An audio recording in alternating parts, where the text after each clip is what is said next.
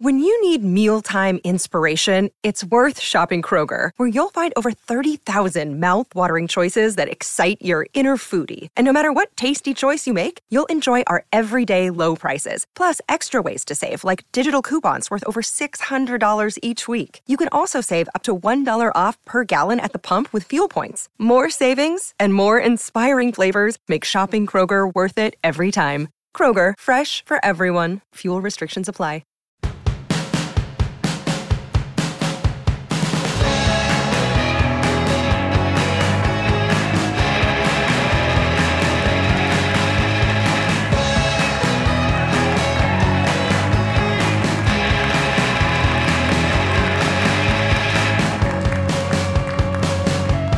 Howdy, gang. How's it going?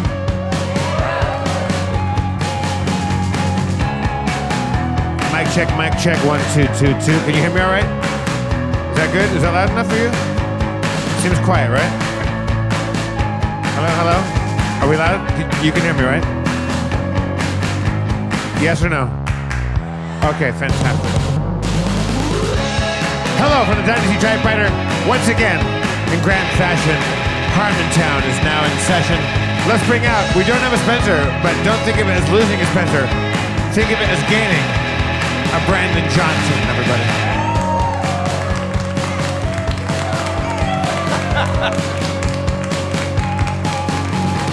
What up, Brandon? Thank you so much for having me tonight, Jeff Davis. You looking good? You looking great. Thank you. Why don't we bring out the mayor of Harmontown, Dan Harmon.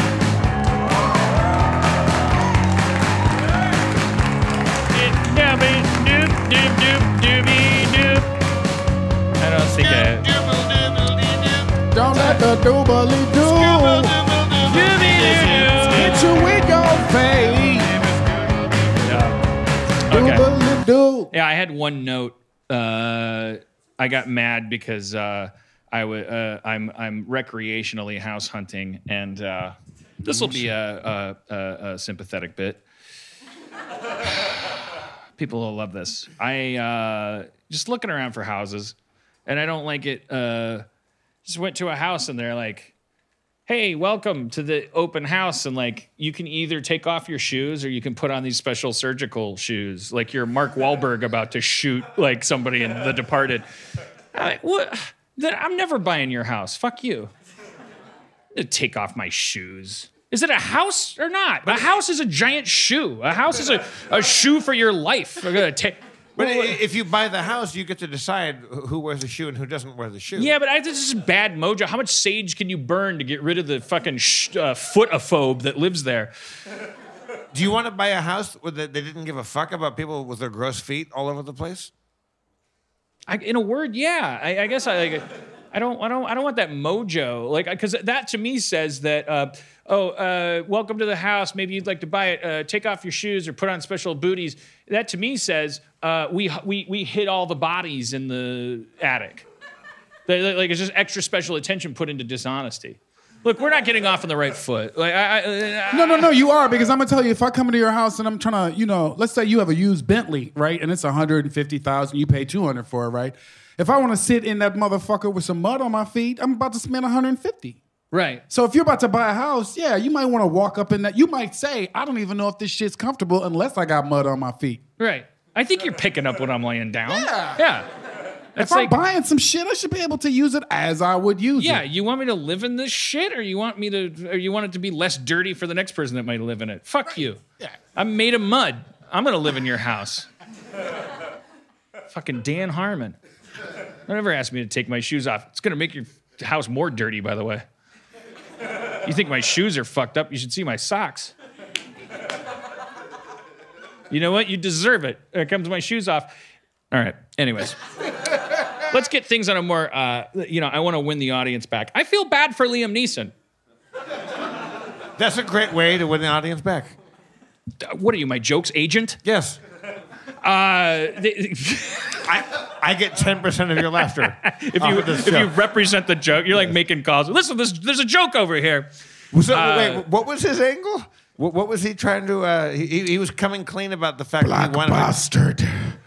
I think part of me is like I won't click on any of the shit because it's like my general sort of like the internet's awful and all this stuff. But as far as I also don't think it's one of those stories where like, ooh, you got to do your research. I believe that he was probably doing an interview.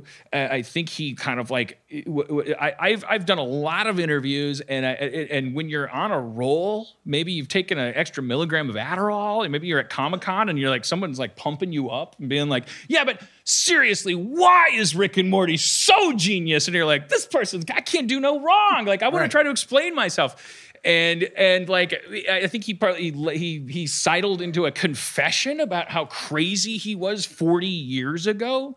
40 years ago, and this is all of our mistake, is twice the median age of the people that control the planet. So none of them are ever going to go, oh, well, I get it.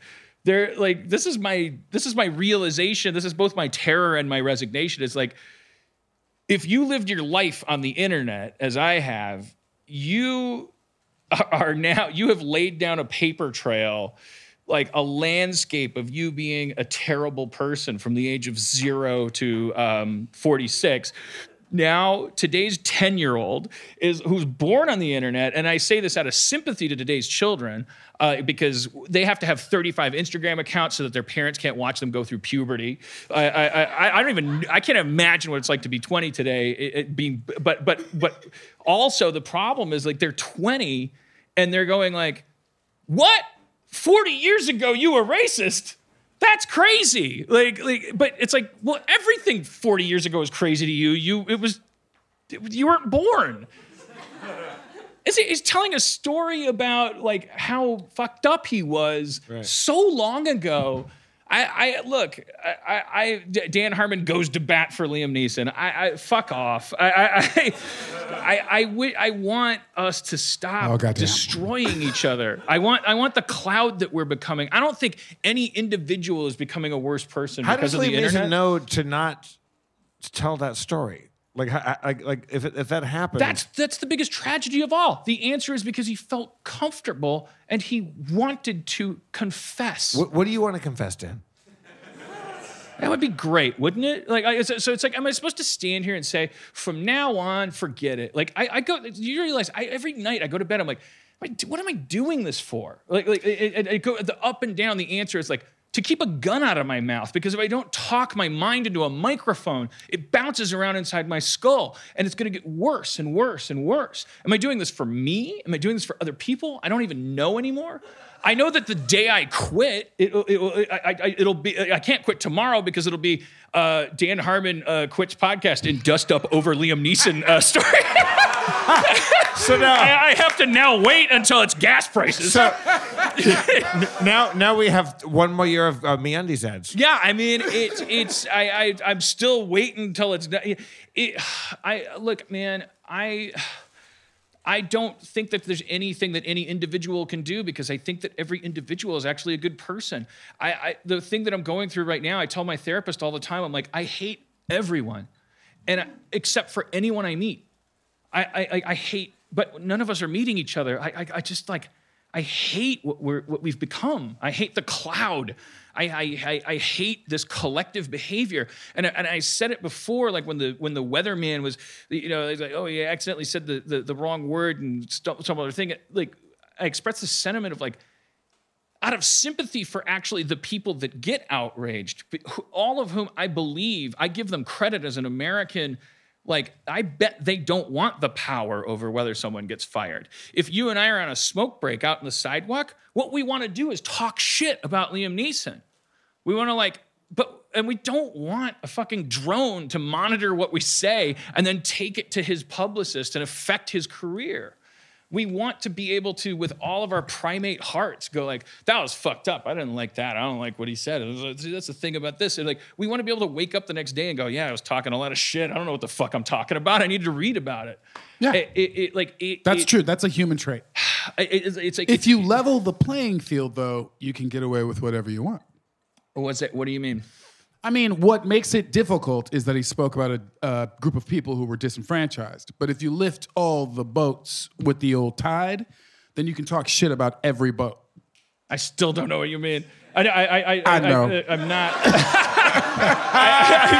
I'm not supposed to. I want to know. I want to know. Literally, it's like, I love a good black joke if it's super funny, because the super funny has lifted the tide because you are a craftsman who has made a wonderful joke, even at my own expense, something that I love to laugh at myself, right?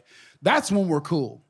We're not cool if I'm broke as fuck and you're pointing at me as you make the joke. So what we want is a world where I can talk shit about women and Jews and gays, because women and Jews and gays are doing so fucking well that even they're like, I am a little weird.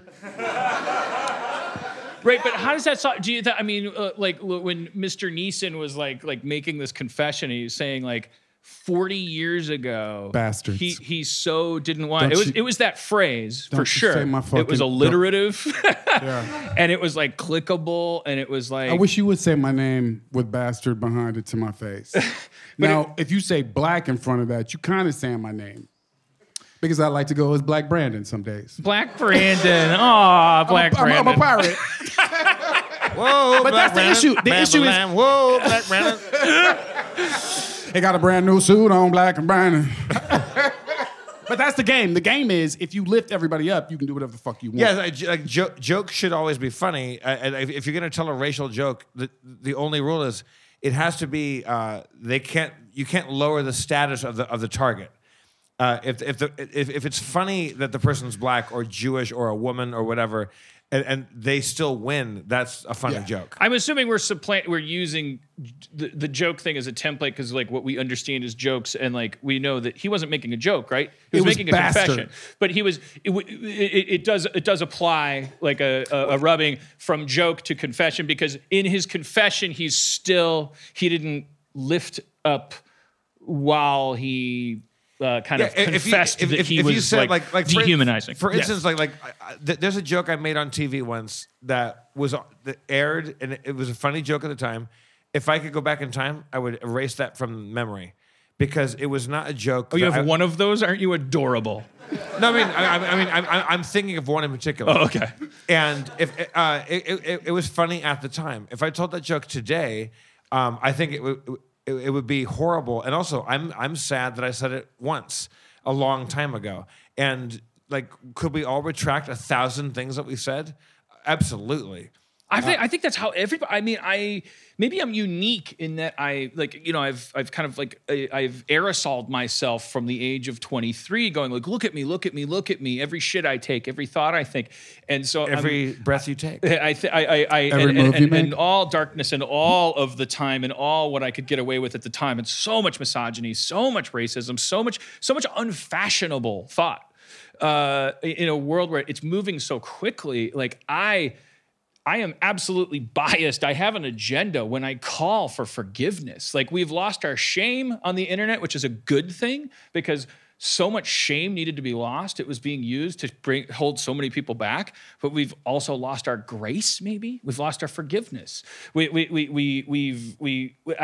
just recreationally and collectively hurting each other. There's no call to action because I don't think you or you or you or you or you, any individual, I don't think anyone's actually becoming a bad person. I think that we're evolving into a collective organism that is doing some terrible things to individuals. If we've all chosen a life where we all want everyone to hear us, they have to hear us be our worst at all times too. And then we have to learn to shut up. Like we're asking for followers, and we're happy every time we get more followers, but we're bummed out every time everybody heard us fart or burp or say something like that we should have thought twice before we said. Do you recall how did you receive the real clear? It's not the 40 years ago that he was racist. It was the current day use of bastard. So one of the things in all speeches, we don't mind if you say black hero, black big dick. Don't say black bad parent. Don't say black bad bot. Don't do that. So with him, had he not said bastards, if he just said black dudes, would have been on his side. Okay, well, that's getting really specific because maybe did you say the super specific, like the way because I'm imagining it again, I'm refusing to click and yet I'm going like, everyone, let's just love each other. Yeah. But like he surely was characterizing himself as an unreliable narrator. No, he wasn't saying that word. You're saying just like, come on, if you don't know how to navigate those waters in general. Yeah, because you say Adderall, Comic-Con. I say too many interviews, tired, telling stories, getting too casual. And he was just like, after my friend got raped, I went out and I wanted to kill the first black bastard that I saw, and I went looking for one. Is the problem. That's like... The problem is that something happened to someone you knew and it caused you to be predatory, when the reality is, if that were true, I'd clean this theater out. Except for Greg. Boy, But I love y'all. That's really interesting. Like you think like he let down That's what I think happened. his guard and was like almost humble bragging about it. Like He was asked how he got into character. Interesting, really interesting. I want to tell you one thing. We're going to bring our guest out. He's been waiting too long, and the Ladies and gentlemen, Liam Neeson. Dan, you do a good Liam Neeson impression. Do you want to apologize for Liam Neeson? No, there's no joke. We're not doing that joke. It's not. It won't help anybody. That joke is obvious. Like yeah, I get it. They're biological killing machines. It's not. We're not connecting those dots. But you just did it. I'm gonna tell you in advance until the end of my career, which is obviously going to be shortly, given that it goes back to shit that you've already done. I'm gonna continue to with absolutely no mistake that I'm in the kind of like that it's not the way to win a popularity contest. Like I'm gonna go with my heart, and I'm gonna continue to side with the person, the individual who is currently at that point walking the plank. I don't care how bad. I'm not. I figure if they're out on the plank, like I just want to feel bad for them. Like I don't care what they've done. I don't. I think that may be a lot of projection on my part when I'm just like I spent so much time. Like I just feel like I've always been that guy, and I didn't get this far to like I don't want to like poke people off of that plank. If they're walking it for a reason, then they're walking off of it. But anyways, I wanted to say one thing to you. Sure. You. Before we bring our guest out, because I was like, I didn't. Spencer dropped out, and I didn't. So sorry. God loves Spencer. Because I was thinking about the Liam Neeson thing when I was putting on my MeUndies, which are 3 times softer than cotton, and I was having this like internal monologue in my head. I started thinking about the Michael Richards thing, and the weird turning point in the Michael Richards thing for me. And I swear I'm not being hyperbolic about the personalization of this. I remember distinctly, because this podcast is so goddamn old, I remember carrying the Michael Richards thing into Harmontown at Meltdown. And I remember talking to you and DeMorge about it, like talking about it in the green room. And both of you guys, like, my epiphany was like, because I was coming and going, can you fucking believe this? And the two of you basically going like, yeah. In a way that was like, yeah, that's the world we live in. And it flipped my magnetic poles, because it was like, that's important. That's why I bring this shit up too, because I'm like, what is your hot take? Do you remember clicking on this Liam Neeson thing and like help me parse it? Because as a middle-aged white guy, I'm gonna be like, they're trying to take our rights away. I mean, last real quick thing is that remember that he kisses Viola Davis so hard in that movie recently. I can't remember what the name of it is.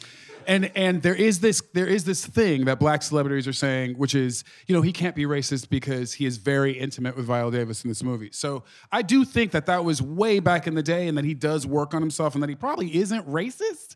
It's just he doesn't know how to tell a story to the press. Okay, one more thing, and then we'll bring our guest out. Sure.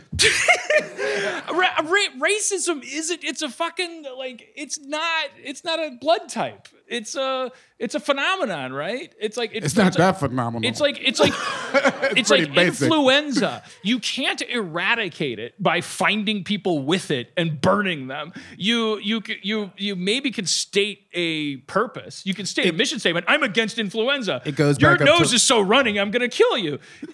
But if you genuinely are against the principle, you should accept that it's fucking everywhere. Just rise the boats. If we all do that part, then we don't have to worry There's about shit it. we need to do to prepare for it, to deal with it. No, Starting with you just admitting gotta that we're rise all the boats. breathing it. Well, Just okay. rise the boats. I mean, I like this. Like racism is a spectrum. It's a sociological phenomenon. It happens because it'll happen until the day race stops. That you're severely underestimating the people that it affects.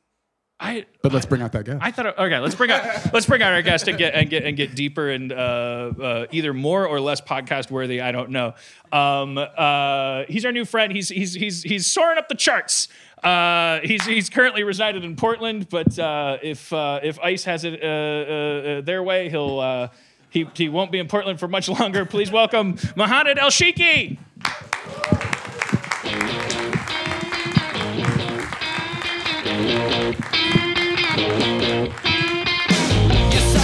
I thought you meant 21 Savage. Hello. What's up, Mohanad? Yeah, Free 21. Hey, Free what's 21. up? Thank you for coming. Is your mic working? there you Yeah, are. it is working. Yeah, we're good. All right, you're from Libya, Yeah. Benghazi. Yeah. Which until I researched you this morning, Yeah. I thought Benghazi was like a made-up word we used to hate Hillary Clinton. I wish it was. It's actually a city in It Libya. is. It is a city in Libya. It's where I lived. It sometimes feel made up. Yeah. I want to start there because I like you're like the immigration equivalent of like I'm starstruck because I don't think I've ever known someone that had asylum. Yeah. Like for all the talk we do about asylum. Yeah. And I want to talk so much about that, but Oh, it's like, absolutely, so yeah. like tracing it from. But first, I just want to picture because here you're growing up in part of a gigantic blind spot for me. What childhood in Libya? You can be comedic, tragic, sad, whatever. I know, like. Oh, I mean, honestly, this is like a funny question you're asking because like a lot of people like when they imagine my childhood in Libya, they always go to like a war zone. I some totally. kind of like, absolutely. I'm yeah. afraid to tell you what I would picture, but you can imagine it. Oh no, I'll tell you the picture. The picture is like me being a child soldier, you know, just being like, I'm gonna defend my mom, you know. But it's like those backgrounds where the road is the same color as the building. Exactly. Yeah, you can't tell. Yeah. No, I mean my childhood was like very chill. Like But what did the neighborhood look like? If it didn't look like that, like what my fucking first world like xenophobic images, what does it look like? The Munsters neighborhood? Does it look like the Cleavers? I don't know what reference to draw. Like, I honestly I look around LA and there's like some houses that we had that looked like the same. I mean the structure was like more like it was kind of different because like the houses were. We don't have like houses like built. I don't know how to describe it. Like the material here that people use, it's more like cement. They're like kind of like very like. This is how I would describe it. Like, you know, like when I was growing up, like when I see like someone gets angry on TV, they punch a wall and they get through it. In Libya, you can't do that. Yeah, you punch a wall, that's it. You're dead. Yeah. Yeah. So it's like the cement block kind of. Exactly. Yeah. So there that's were a lot of fist holes Yeah, and in my that's- house growing up, and then there would be these dents where you found a stud. yeah. And that's why people like assume they were super angry because like even you can't even punch a wall there. Like so, where you start a war, that's what you do. When did you leave Libya? I left Libya in 2014, so I was 23 when I left. Okay. And Yeah. And you came straight to LA or where? No, Portland. Portland, Yeah, sorry, yeah. Portland. Yeah. So initially, I came like on an exchange program. It was supposed to be for 6 weeks. This is what Yeah. this is like nightmare fuel for me. Yeah. I'm going to use my I statements. I'm not going to say for white people. This Yeah. is nightmare fuel for me. Yeah. You were a special kid, smart, bright. Yeah. You're like I like I'm to think so. assuming I'm like Yeah. identifying with you. Like you're 14. You're in Benghazi. You're like people are probably coming up to you and going like, "Hey, you're funny." Like talk and you become you become an exchange student while you're here. Here being America, Yeah. you are you getting texts or emails? This is the story leading to your quest for asylum Oh yeah. Facebook messages from my family and stuff. Yeah. saying Yeah. So I mean, like when I moved here, I was 23. And the program was like 6 weeks. That's the whole program. It was in Portland State University. And after the program was done, I was supposed to go back to Libya. That was the whole plan. Like I didn't even pack enough for like staying a year or so. And then I was like getting like messages from my family and stuff. We're like, hey, to give you some background, like back home when the war started, like the revolution, the Arab Spring, they started in 2011. Like the country was like the Libyans took down the government. There was like no government anymore, and it was like kind of like everything was like very mixed up and I used to work as an interpreter. This is what I did, and I used to take like mostly like journalists and stuff. I used to take them to the front lines. This is when you were a kid. I was 20 or so, and you had such a facility already. Like I don't want to derail us from this asylum story, but also that's a different fascinating story. Like your biopic, I don't understand any polyglot. Like I don't understand how anybody speaks multiple languages, but to be 20, and how do you? Let's just go ahead and derail and talk about that job. How does that happen? Yeah, I mean, this was never a job like I was like, oh, this is what I want to do, because the war started out of nowhere, just like started like out of the sudden. It probably doesn't pay well, and it sounds like something that may I didn't trouble. get paid a single dollar for it. But you skimmed. And someone came to you. You did, right? Like, you skim a little bit. What's that? You skimmed. Skim is like a finder's fee. You know, like people, you interpret for somebody, and then they tip you, and then you're like, I'm supposed to share this with the other interpreters, but I was dumb enough to be like, I'm doing this for my country, you know? And now I'm like, I should have gotten money for this shit. But can you like take me to the moment when who is the harbinger of this gig? You are like the moment where you go from regular guy with no troubles to being an interpreter. Yeah, so I used to work in a school that taught English as a second language. So they approached that school. Second? Yeah. Fuck the world. I'm sorry. I don't know. Dumb. Second to Arabic. Arabic is better. Just say fine. It looks more beautiful. When in Rome, I guess. Yeah, that's true. Yeah, when in Libya. Ron Funch has called me out on this habit I have of like I cast too wide a net. Well, I ask somebody a meaningful question and then I fucking derail it. Go See, ahead. the questions are great. I love them. They're super good. It's the interjections. It's my constant fucking tick great. of like it's about me. Ah! You give me more time to think, and I appreciate that. Okay, good. Yeah. All right, so rewind and pretend. So they approached that school like, hey, like, do you have people for us like that, like would be interested in doing that? And my manager approached me. And I was like, would you like to do that? I'm like, yeah, hell yeah. I have what does car. manager mean though? Because you're a kid. Well, I'm like the person who owned that school that used to work there. That doesn't. Your school had a manager? No. It wasn't my school. When I was 20, I was teaching English. Oh, yeah. I was an employee at that place. So you speak Arabic. You learned English fluently at what age? Like 7. And what else? You speak like French or 2 English and Arabic. Yeah. So you became a teacher teaching English as a second language, and so your boss, like the vice principal of the school, it was like I demoted him. Yeah, I was like, hey, would you like to do that? And they were like, and I was like, yeah, hell yeah, I have a car. Who are these guys that are out front? Like your boss is coming with a clip-on tie. I'm picturing. He's like, hey, Mohamed, you get a real handle on that English, huh? Keep teaching it. Are they asking you to work for like the embassy or for like? That was before the embassy. That was just like, hey, we have these like journalists who are coming here to cover the revolution, and they were like everyone, like it was like from CNN, CNBC, like whatever it was, and they were like, we need someone to take them to like do like some interpretation, like the front lines. So it sounds actually not even. It sounds like you said, do this for my country. Exactly. There are journalists coming. Exactly. Yeah, I was like, I would love to help, because like at the time there was like a week when the revolution started, like where there was like no news coverage happening at all, and no one outside of Libya knew what happened. How can more awareness be a bad thing? Exactly. So when these people came, we're like, oh, I'm excited.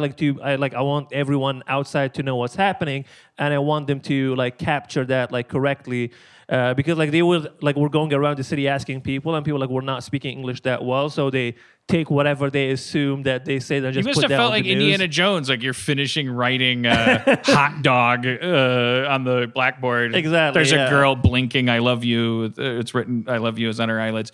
And then your boss goes like, some government guys, some CNN guys want to Yeah. take you and like, and you're like, God damn it, this is such a romantic, adventurous job. Exactly. Yeah, I was like so excited at the time. I'm like, oh, I'll take them to the front lines. That sounds exciting. And I did that when we driven for a while and we got in there, and there was like an area where they're like, you can't go across this line because this is where like the actual fighting is happening. And journalists are like, let's go across the line. I'm like, Right. yeah, let's do that. Right. Yeah, so I take them, and I mean, there were some moments where it was just like, sometimes it's just like, oh, it's easy job. Like they're asking soldiers, and they're like, and then there's like other times where like everyone starts running, and you have no idea what you're running away from, and you just keep going until like you just like hide behind like a car or something. I'm like, I don't know what's happening. Yeah.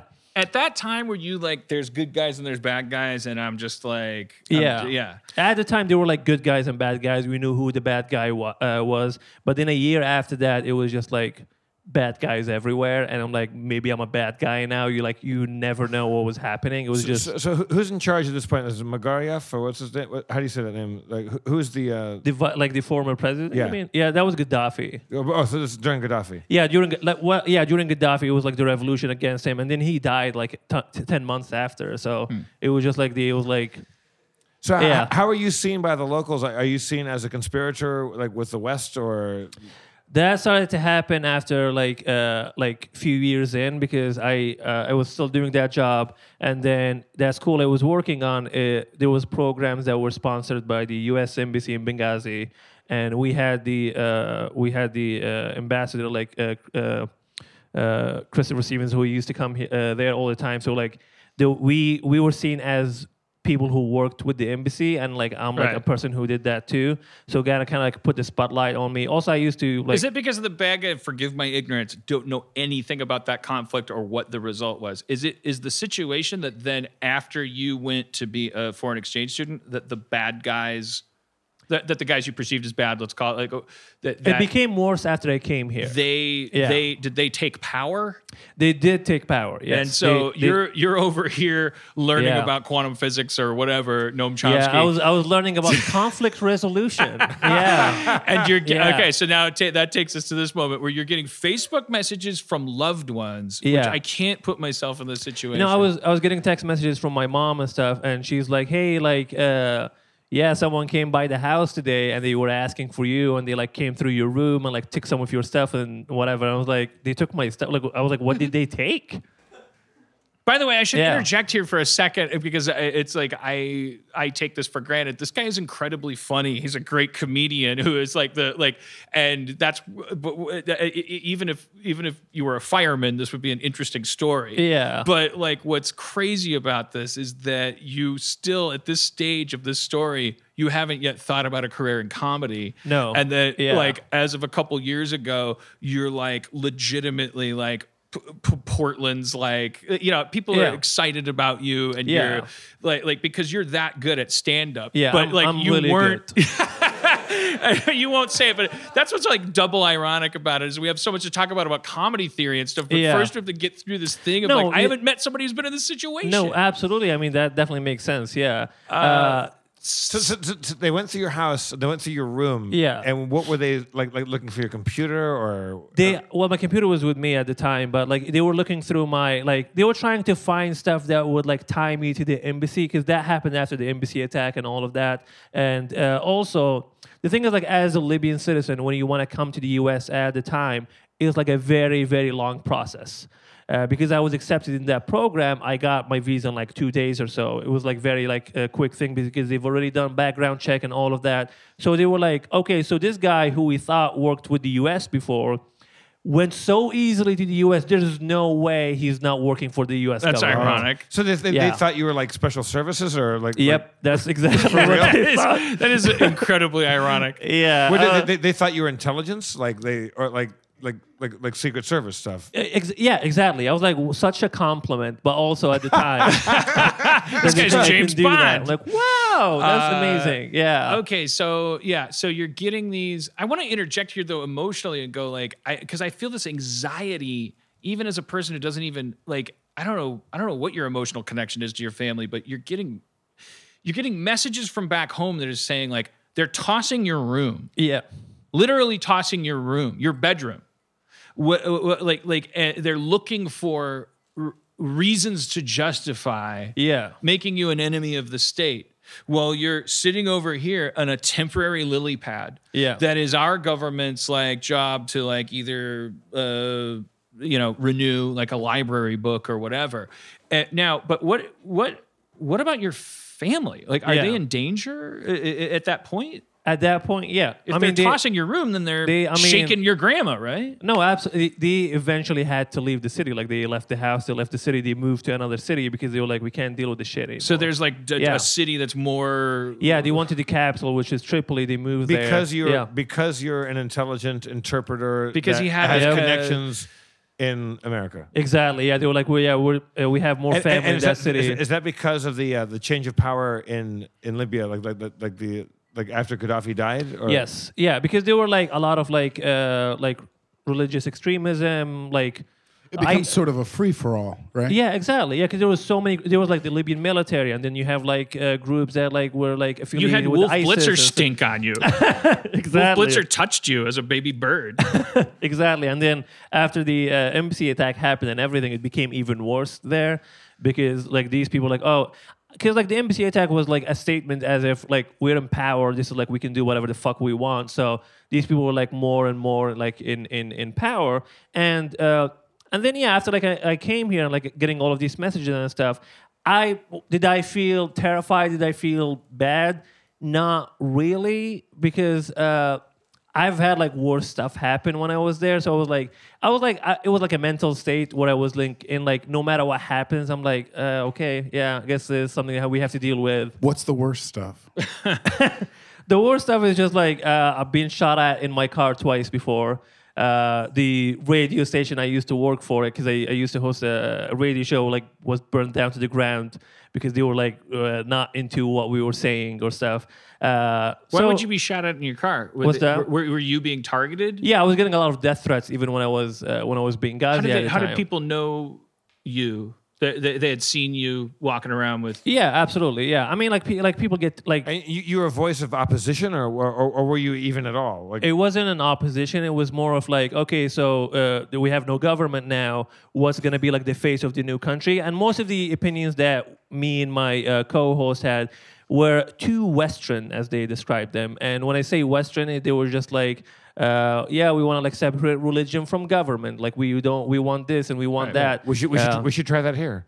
I keep having this like crazy this high pitched tone in my ear where I'm like your family's safe now, in quotes, yeah, like just because now, yeah. just so we can continue to talk about this story. No, they're safe. Which is focused on you. It's like I just keep thinking of this family. They're like Facebooking you and going like, yeah, they touched your room. And like, okay, so they relocated and they're safe because the story of you then, because I'm a narcissist, so all I do is put myself in your shoes and think about what if it was me, and then I just want to puke until I die, like going like, what? Everyone hate like they're trying. So you apply for asylum, in the United States, and as the policy is, they go, okay, we'll look into that. And how describe that process? Yeah. So when you apply for an asylum, it's a very, very lengthy process. It's you have to once you apply, it's first it's very expensive to do so. Really? If you wanna, because like if you even like mark like one wrong box or something like that, that can affect the whole process. So they like you have to hire a lawyer. So like that's like $3,000 or something just to hire a lawyer, just to fill your papers and stuff. And like you're a person who's like new to this place. I'm like, okay, I'm just gonna like toss like $3,000 to them. And then every time they're like asking for more papers and everything costs money and you have to pay fees and stuff. So you keep going. So there is I'm totally ignorant of this. Is there a channel of like is asylum a legitimate channel for people of means because they can just afford it the way like maybe Harrison Ford doesn't have to stand in line at the DMV with me, like that you can, is there, or, I mean, or are there- rich people just, they don't need asylum. They just, there's no way to kind of like cut into. 'Cause rich people like always like they start a business and get a green card. This is how they do it. But like I wasn't like a person who couldn't afford it, but I was like kind of like in the middle, so I can asylum afford is the like, lawyer. okay. Yeah, All I right. was like afforded to do it the right way and not make mistakes, and that's it. All right. And- So you're I mean, when you talk about these steps where you're going through, where I'm like, oh my God, my heart is skipping beats. Yeah. Every time you go through one of these cycles, there's countless thousands of people who had to give up at that point because they had to find a lawyer. Absolutely. People have like one reason people give up, and that makes sense to me, is that the first 8 months after you apply for an asylum, you're not allowed to work. You can't have a legal job. So you just have to find ways to make money. That's such a funny thing to me. Yeah. Like funny in air quotes. I like the Yeah. idea of like, oh, wait, what, someone's going to kill you?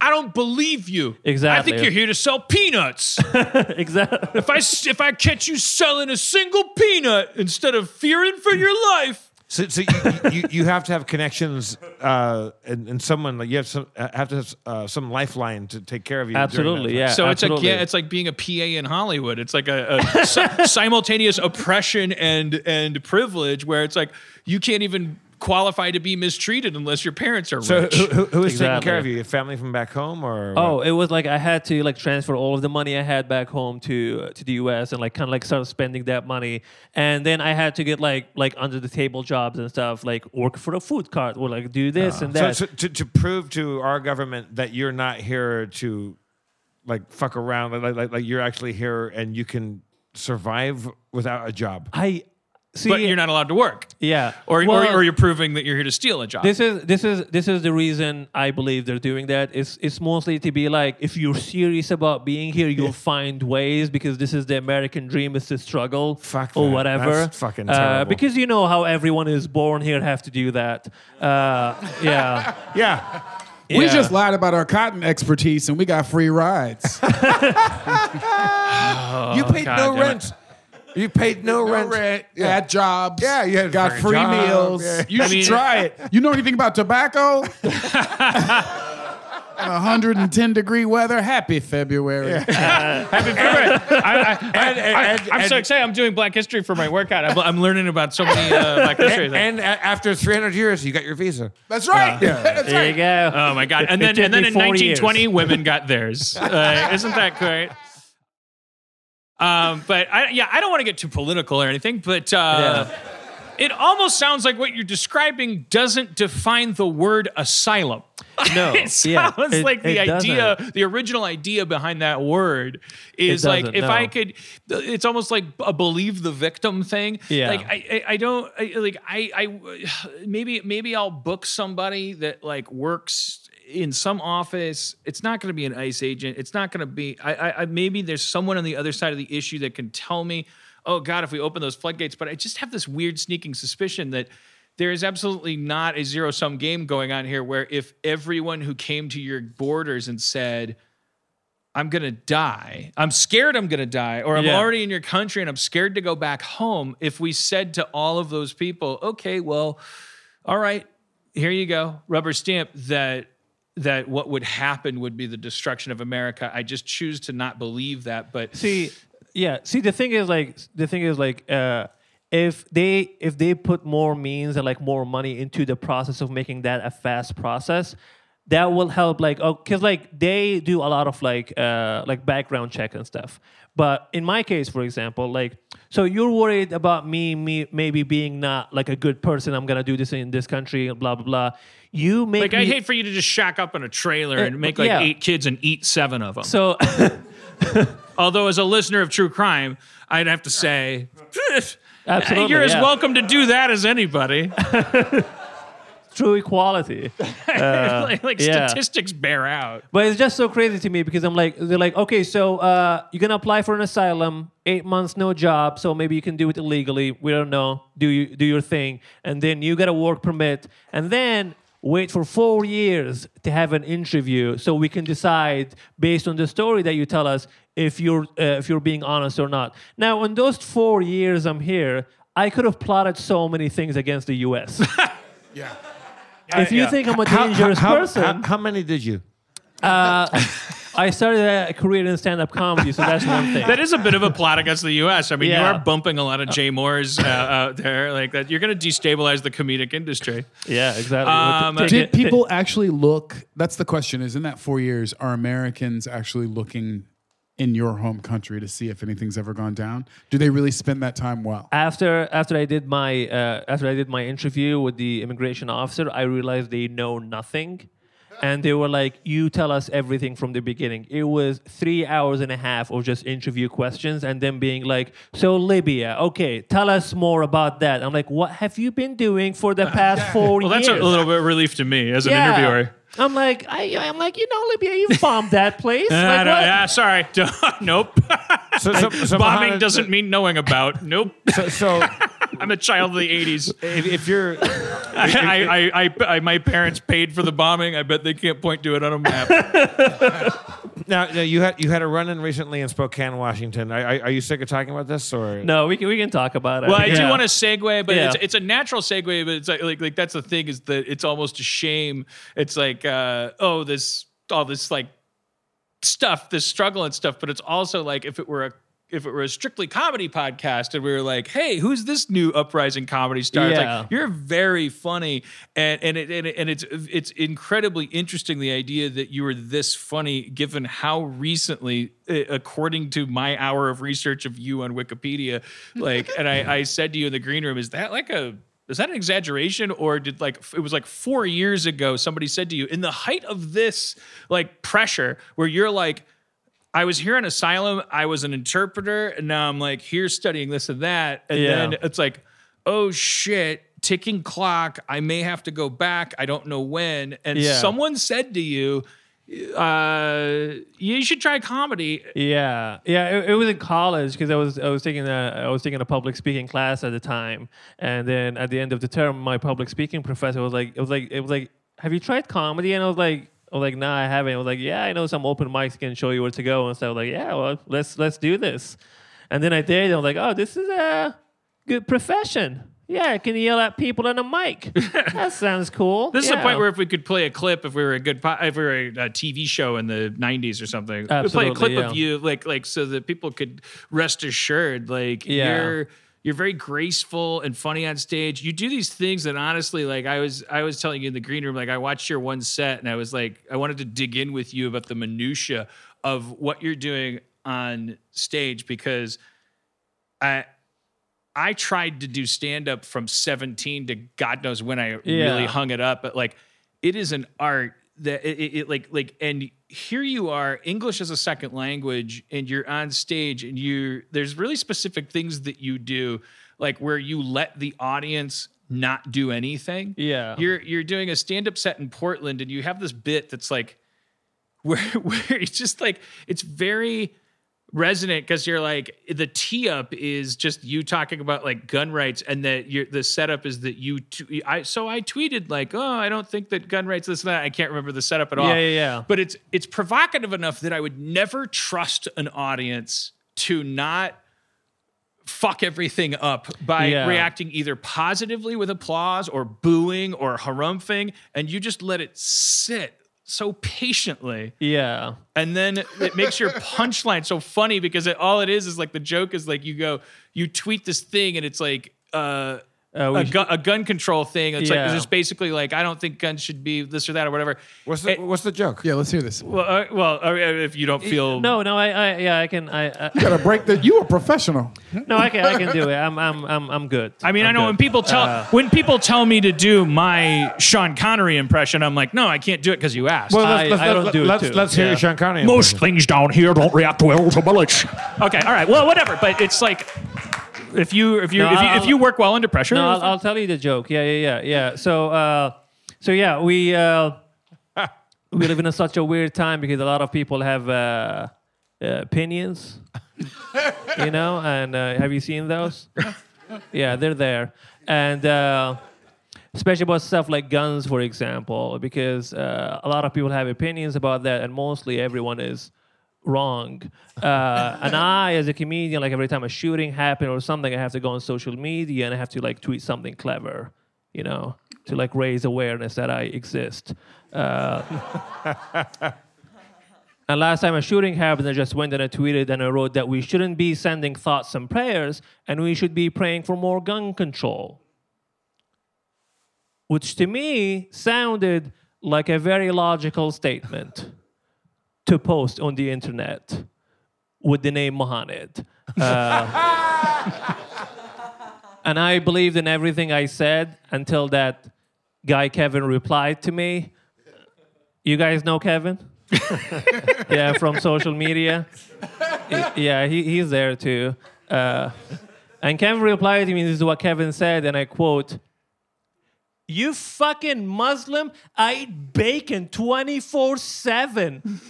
Which is quite impressive. I was like, man, I don't eat bacon, but I think that's super unhealthy. Also, probably the worst argument against gun control. Just shouting your favorite food at me. Yeah, Kevin is dead now. Yeah. It's that pause. Yeah. That's the thing that I focus on is the... Thank you. It's the pause where you describe your tweet, because I live in this cynical world where whatever I think of Portland, I don't even know. I'm watching from Los Angeles. I'm watching the YouTube clip of you in front of 100 people in Portland. Yeah. And I don't know what's going through your head when you're willing to go, so I tweeted thoughts and prayers and a wall. I've become so jaded, so cynical that I'm like, I would never, ever, I can't let this rest happen because someone will fuck it up. Can you talk about that? Like, did you vet that silence? I mean, no, like the silence exists there for a reason, because like, yes, like some of the jokes I do, like people would do that, like someone would jump in or like woos or something, or just say something stupid and just ruin the whole thing. But I've done it like few times to see like that silence makes it like even better. And I think it's mostly because the way I say it, because I talk like very slowly and stuff, and like people like I give people the impression like there's something else coming out, so like people like on the edge to see like what's gonna come next, so no one want like interrupt the silence. And I think it's like the setup, if someone else says it, like it would be like more like or Right. but like when I say that, like I don't know where this is going, but I want to hear it. I think that's got to be like, that's so Portland. Yeah. I'm assuming Is it's there a like... place in the States that you can do comedy in Arabic? No, I would never do comedy in Arabic. I don't know how Have to you do ever it tried in it? Arabic. Yeah, I can tell stories in Arabic, but like the structure of like a setup punchline is like such a like foreign concept to Arabic language that if you did it, like people like, why are you quiet? Like, why did you stop? Why did you pause? Yeah. Oh, for real. Like, I never thought of that. So, is there any stand-up culture in Arabic? Like, in Arabic? There is in some countries, yeah. Like, if you go, like, countries like Lebanon, like, if you go to Dubai, if you go to, like, it's more getting, like, more recognized and stuff. But everything I've seen is, like, with, like, more storytelling. And I think it has to do with the Arabic language. It's, like, more like you have to keep going, like, and just, like, it has to be, like, long stories and like. So you can't just do like set up punchline like pauses like exactly like traditional American style stand up set up punchline stuff. Absolutely, because like this is a way that I've learned how to talk in English that way when I did it here, because like when I speak in Arabic I never talk this way. Like I talk way faster. And when you speak Arabic. When I speak Arabic, like even when I'm telling a funny story in Arabic, it's always like full of like energy and more like talking like way faster. While in English, is it politically incorrect to go like, let's just even though we won't understand it, I just want to hear you tell a story really fast in Arabic, just so we can. Is that like a weird? Is there a funny bar joke like a straight up joke like an Arabic classic like a guy goes into a bar and the bartender says whatever, like we don't have bars. Yeah, it's already funny. Yeah, I know, like a proper, just straight up like. I'm trying to think, because if it was like a story, I would like remember that I would just like say it out loud. But if I don't know, maybe you can give me a few sentences I can say them in Arabic. That would be okay. Give me a joke. Yeah. Okay, so a guy goes into a doctor's office, and the doctor says, a guy Oh, goes, we'll be an hang on, interpreter, and he'll be and pretend I'm Arabic, even though I can't understand it. Yeah. And translate his. Isn't Well, that what you because had to do? Because I have to go the same speed as he You wanna- does. Okay, Quick no. one. So, Right, so- yeah. Okay, so a guy is getting his annual physical, and the doctor looks at his chart and says, "Sir, I'm afraid you're going to have to stop masturbating." And the guy says, "Why?" And the doctor says, "Because I'm trying to give you a physical." What so- what is Ted Koppel saying to me? I don't So, understand. so tell that joke in Arabic. الراجل يمشي للدكتور يقول له معش تشك اصلا الشك ما ينفعش انا بدي لك لان في نديروا في عمليه تو نحن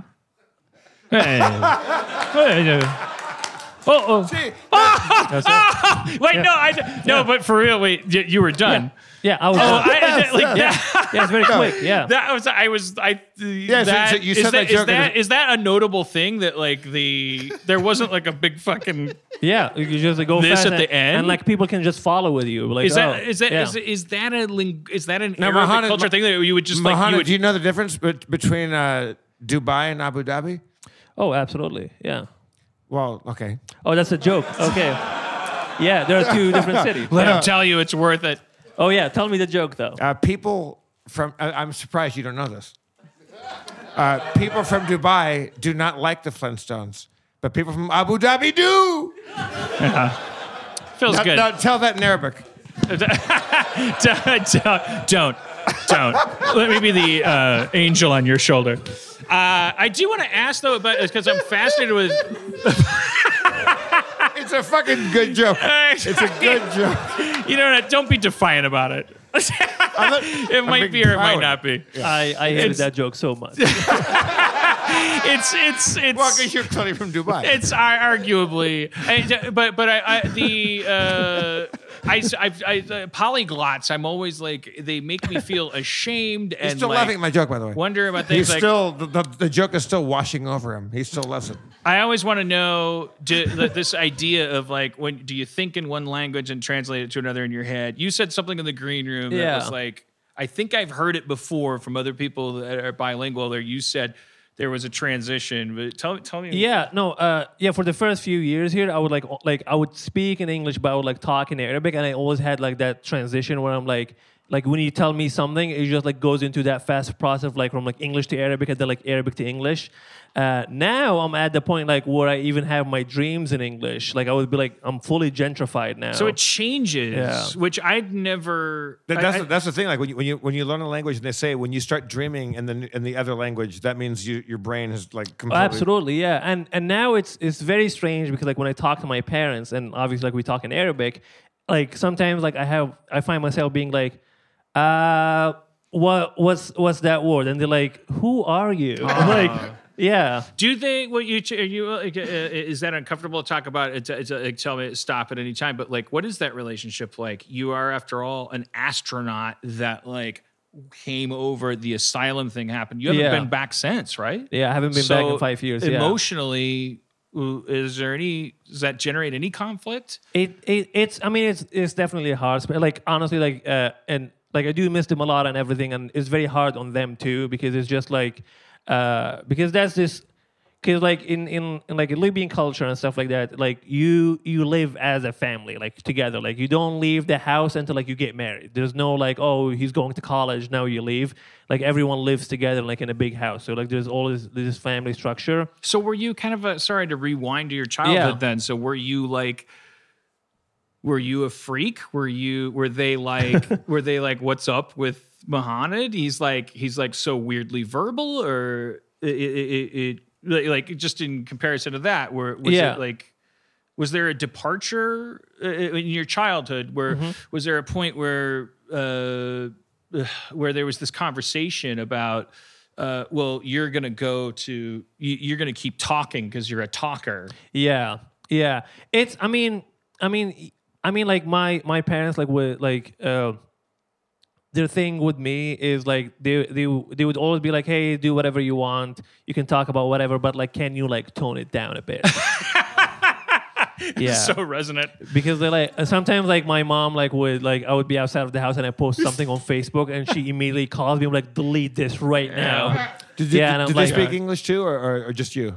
What's that? Does your family speak English as well? My siblings do. None of my parents do. They like kind of understand it, but they've never like learned English. So like they made sure that me and my siblings like were like learning English since we were like super young. But them like they don't really speak it that well. Are you allowed to go back home right now? Are you? No, because that's part of the whole asylum process and getting the green card. I cannot go back until I become a citizen in a few years. Because your whole case is built on the fact that it's too dangerous for me to go back. Right. So if you go back, you're kind of like, have you been lying this whole time on your asylum status? So you can't do that. Yeah. Even if it gets better, they're like, you have to become a citizen. All the people coming from Venezuela and Central America that are coming in and seeking asylum, the same thing for them too. Absolutely. But they don't have the resource for lawyers and. They do not. No, they do not. And obviously, like the immigration, like they were like, yeah, we'll give you a lawyer, and that lawyer is like handling 100 cases. So there's so many like, and like even with a lawyer, even with everything, like the process is very vague. Yeah. Because like they're like, because when I applied, they're like, okay, so when do I do my interview? And they were like, few months, a year, 2 years, and then it was 4. So there was like no, like you're just like living in a limbo. Like, okay, do I start my life? And they're like, well, you just have to wait. I don't know. So how close are you to the finish line of this, where you actually get citizenship? Well, I finished like I did. The biggest step was getting your asylum approved, which I did in last October, which was great because it was such a relief. Because I was like, I'm like doing comedy and doing all of that, but not knowing if I'm like, because if they decline it, it was just like it's like. Okay, well, you either have to pay more money and hire a lawyer again and do all of that, or you're welcome to leave. So there was that. So when it got approved, I was like, okay, this is good. So you're good to go now.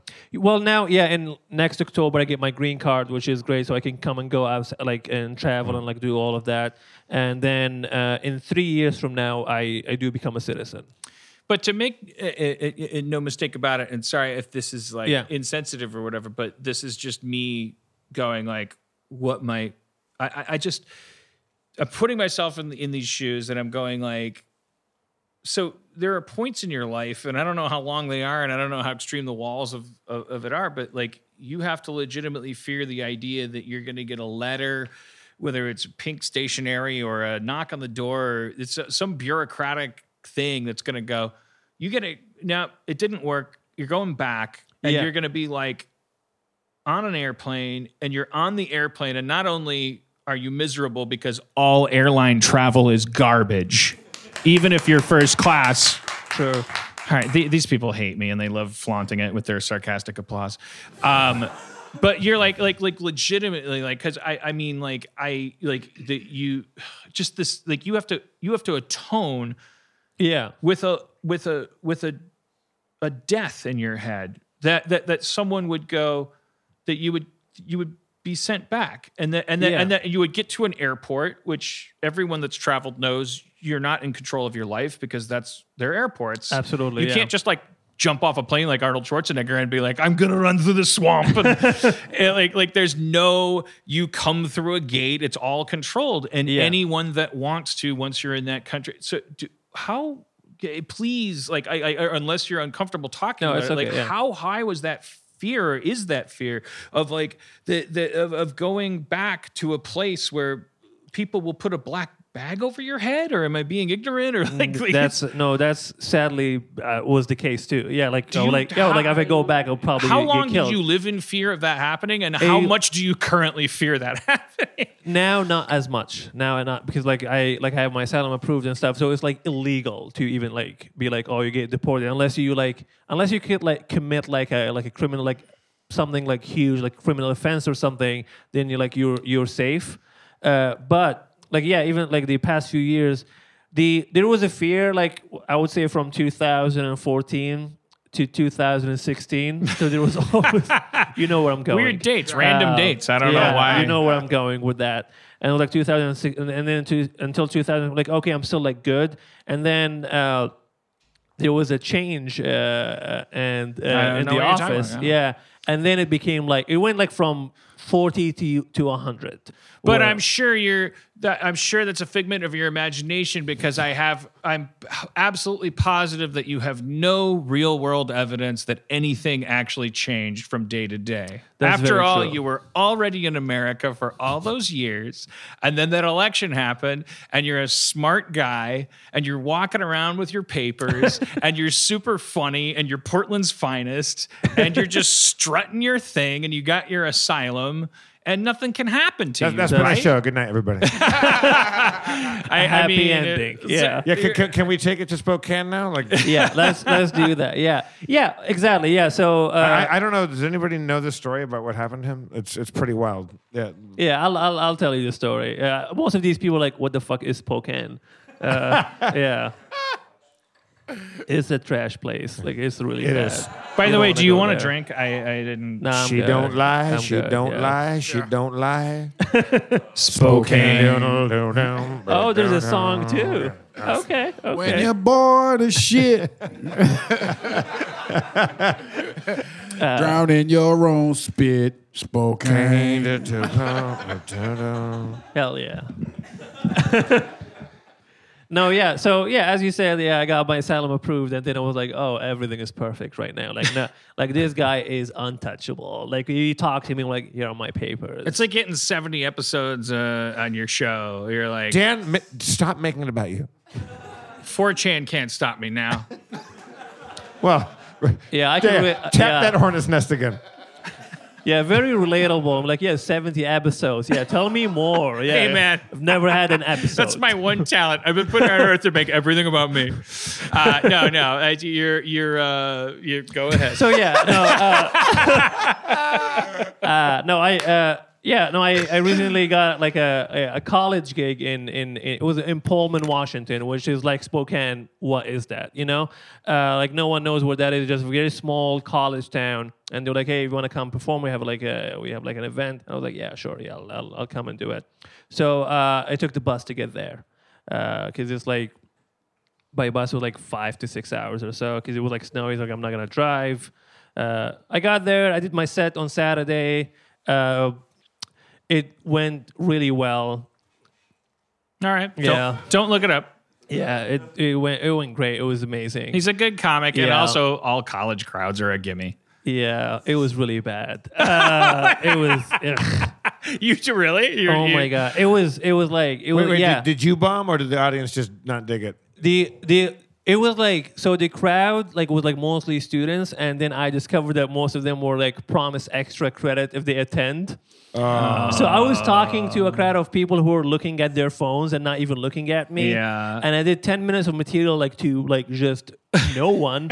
And they were like, it was like a full room too. And then I sat on stage and then she started interviewing people like, where are you from? Ah, that's trash. It was like an old man, you know? And they just like start yelling at people and stuff. And they laughed a bit at that. And then, yeah, so I did my set, got paid, everything. I was like, okay, yeah, I'm going to leave this town. Never coming back. You get back on that safe ass bus. Yeah, I got on the bus. Then we had to do a bus transfer in Spokane. So that was the reason I was there. I had to wait for 3 hours. Then I get on the bus. The bus is here on time, which is great. I get on the bus, just sitting in the back, looking at my phone and stuff. And then these two people in uniform like come in. And they like just like start walking around, and then like. But the bus stops. Sorry, back that up though. What's that? The bus stops somewhere specific before these guys get on. No, it was at the Greyhound station, so we Okay. haven't left yet. He's transferred in Spokane. Yeah, exactly. So yes. and it's like I've never traveled by bus. Yeah. God be nice. forbid. Yeah. There's still time. The it's like if you're going an 8-hour trip, do you tend to just sit there and it stops at Greyhound stations? Yeah, So- and you wait. You sit in the shitty station, and you're. But you don't get off the bus if you're just shaking the whole trip. No, so see, no, it was so first bus from Pullman to Spokane, and then left that bus because that bus doesn't go all the way to Okay, Pullman. okay. It only goes to Spokane, and then waited in the station for 3 hours, and then the other bus came that was going to Portland. Okay. So yeah, just like I don't know, flights like how like it was like a transit kind of thing. I just want to contextualize like these guys getting on the bus. Are they getting on the bus before a trip starts? Before Are the they- trip started. Okay. Yes. So everyone sat, Yeah, everyone sat. and we then were these just, guys get on. Yeah, they got on, and then they were like looking at like they were like pointing at random people, and I can like vaguely hear what they were saying, and then they came to me. I was like, oh, they're probably like asking for IDs. They're trying to match your ID with your ticket. It's fine. Like Because, they're Yeah. cracking down on the bus Yeah. ticket counterfeit ring. yeah, Greyhound. Yeah. But so you don't. But seriously, like in that moment, you think these guys work for Greyhound? Yes, absolutely. Thought they work for Greyhound. I was like, it was like, yeah. Like, This is who how else- it works. Like Yeah, who else traveling would by they- bus is amazing. Why would Greyhound let? Why would they not divert Yeah. funding into having? What do they look like? Describe them. They looked like they were like big. Like, picture like, them as they like were big. like they're like buff guys, and they're just like wearing uniforms and stuff. And they were like, yeah, can we see an ID? And I was like, here you go, this is my ID. Are they skipping Sorry, people? were they going straight at you, or were they doing it to everybody? They asked 4 people to be specific. Right. They asked 4 people. Are you and noticing? I'm not. the people they asked looked vaguely ethnic. Okay. And there might They're be skipping over people. their best can be described like, oh, this person looks Hispanic. Okay. Yeah. They asked me for my ID. I was like, oh, I gave them my ID. I'm like, oh, I was like, do you need my ticket? And they're like, no. Do you have? Then they were like, are you a U.S. citizen?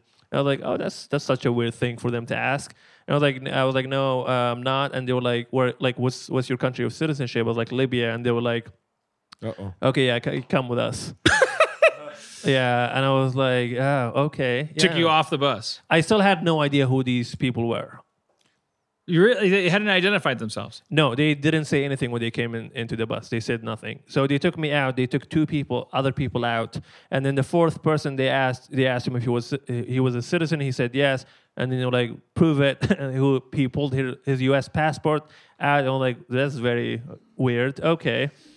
So all the other people passed the check, is what you're saying. But yeah, I mean, they looked at them and they passed. I mean, some of the people, they have a proof of citizenship. They had in like their driver's licenses, face. Exactly. Yeah. and they were like, "Oh, that's cool." Yeah. Sometimes you could look at a person like, a citizen. And you were like, Yeah. "I'm from Libya and I have asylum," and they're like, yeah. "Off the bus." But okay, We still haven't even mentioned the asylum part yet because like Right. I got out. They were like, "Okay, do you have any other form of ID?" I was like, "Yes." but I do." just want to ask one. Like, I'm a comic book nerd, so Yeah. I'm like, in panel 14 of issue 3, like, because I'm picturing these guys in a certain way, and I'm wondering, like, so if they're facing you and you're on a bus, and then they're like, you're coming off the bus, as they turn their back and you're following them, do you Yeah. not see this logo on the back? Is that, or am I just? They were, like, Doesn't it say ICE on the back? No. Well, here's the thing. I thought they were ICE. They were like CBB, which is like Border Patrol something. They're both under Homeland Security, so they work together. These 2 agents were from like that separate agency, which is I'll get to that part too because that was like very interesting on the internet. But so I got out with them and they were like, "Do you have any other proof of like identification?" I was like, "Yeah, I do have my work permit. It's still valid. It's issued by you guys." Like, because I just want to interject one thing because Yeah. of social anxiety and resonating with you. Yeah. Are you the only person they pulled off the bus? they pulled 2 other people. They were like interviewing separately because they were like Okay. at least 6. Because my anxiety starts mounting if Yeah. if everyone on the bus is waiting. Oh, everyone on the bus was there. Yeah, There- they were just, like, that looking from the idea of window. like, oh, I'm like a bad person. Yeah, it was- and yes. they're like the bus is now going like, come on. Oh, I'm that trying to go to. definitely happened. Okay, yeah. so I just No, wanted to no, get like a I- clear picture of like if it's just you or No, absolutely. Yeah, it was me and then 2 other people who were like on the side. And then, yeah, they were like, I gave them my work permit. I was like, here you go. And at that point, okay, I was like, okay, these are like, they work for immigration. They're like immigration officers. This is like what I can, I can see now. And then I gave them my card. They looked at it and they were like, what's your story? Like, what's your status? I was like, yeah, I have an asylum approved. This is my status. And then they were like, do you have your asylum approval on you? And I was like, why would I have it on me? That's such a weird thing. I was like, it's 3 pages with a big card. And I was advised by your office not to carry it with me. Because I could take it. I want asylum. Exactly. I was like, this is like an electronic, because it's mostly electronic. Like you can like look it up and then show it to them, and that's it. You don't need to carry a paper with you. If you genuinely have asylum, you have a place to keep your asylum papers. Exactly. Yeah. If you're walking around with all your papers, maybe you're just a file cabinet, just like walking around, like everything is here. All right. What happens next? Like, So I gave it to them. I gave them, and then I was like, I don't have it. I was like, but I do have these papers, and they were like, these can be easily falsified. I was like, what? I was like, no, there's no. I was like, this work permit is fraud proof. Like you can't do that. I was like, since 2011, you guys updated it, and you can't change it anymore. I was like, yeah. I'm like, I read your website like almost every day. They love you now. They hated me so much. Yeah. Because you're verbal. Exactly. And they were like really not into me, because the reason they target Greyhound bus is a very cheap bus. So like most of the people who use it are a lot of people of color use it in the area. A lot of people who are like immigrants, Hispanic and stuff, they use it. So they know where to target. They're not gonna like go on some fancy bus that's just like wealthy white people inside of it, because that would be inconvenient. so they're there to rumble you because these are ICE officers? So CBB, they're like they're two different organizations that both of them work together. They basically do the same job. Right. Yeah, they're both horrible. So they think you falsified your papers, or like they give you your stuff back, right? Still not giving me my stuff back. They were like holding to them, and I was like, at that they're taking shit like your cell phone, and no, they didn't take my cell phone. Okay. Yeah. So they had my papers, and I was like, no, my papers are legal, and they kept using the word illegals and every sentence that comes out of my mouth, they were like, yeah, illegals say that all the time. Like no matter what I say. That's probably very true. Exactly. I guess. Yeah. And I'm like, I say something, they're like, yeah, we've heard that before. I'm like, what? Okay, whatever. And damn illegals and your story structure get us every time. That second act that made us let him go. Looks like we got us a talker. we got an hold your fucking horses, T.S. Eliot. Definitely you look like an Elliot for sure.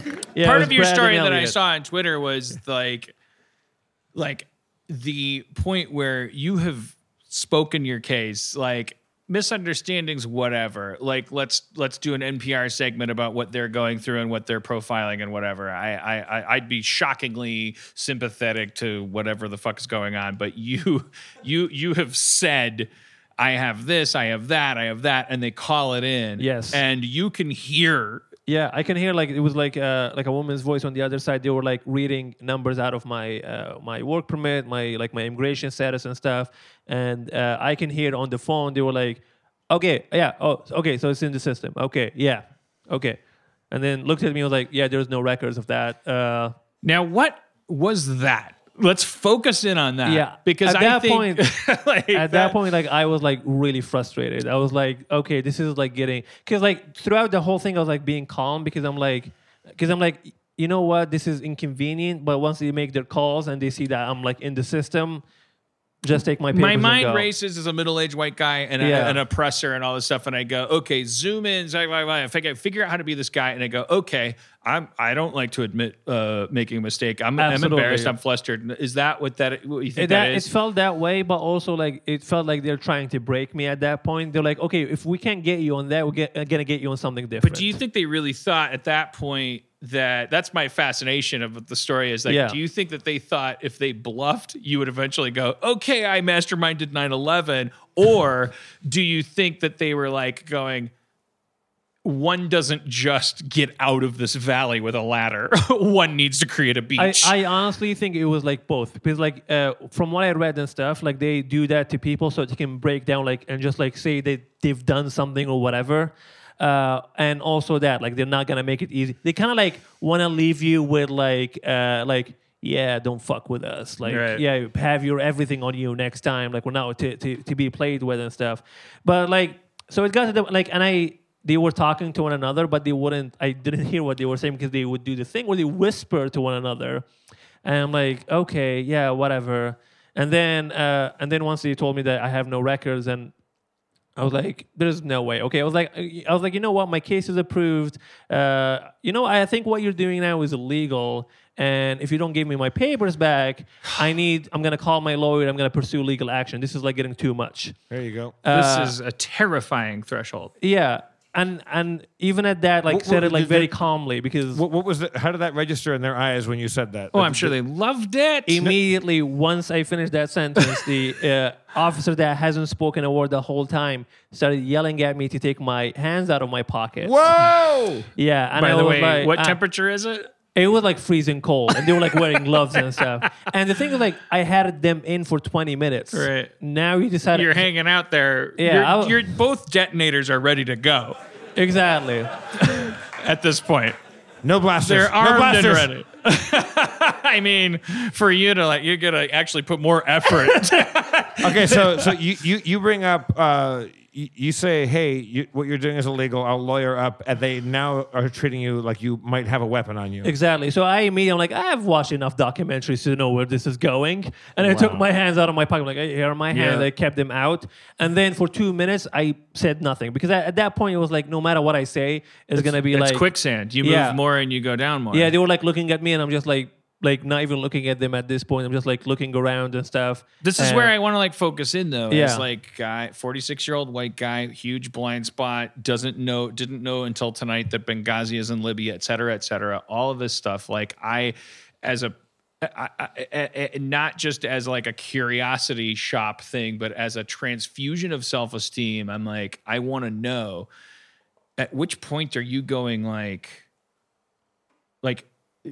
where are you at the nadir of like, I'm fucked. They got me. Like not they got me. Like they caught me doing anything wrong. But like the bullies won. I'm going back home. I was honestly like, I had so many scenarios playing in my head. I was like, oh shit, what if they like take my phone, and then I have like no one important, like no one knows where I am right now, because I'm like, I haven't it was like very early in the morning. I haven't posted anything. No one will know where I was taken from. Also, the worst is that they'd be like, we saw him bombing in this cafeteria, and then he disappeared. Exactly. Also, like, what if they took your Exactly. phone and you went through a brief but adventurous phase at the subreddit Gone Wild Audio?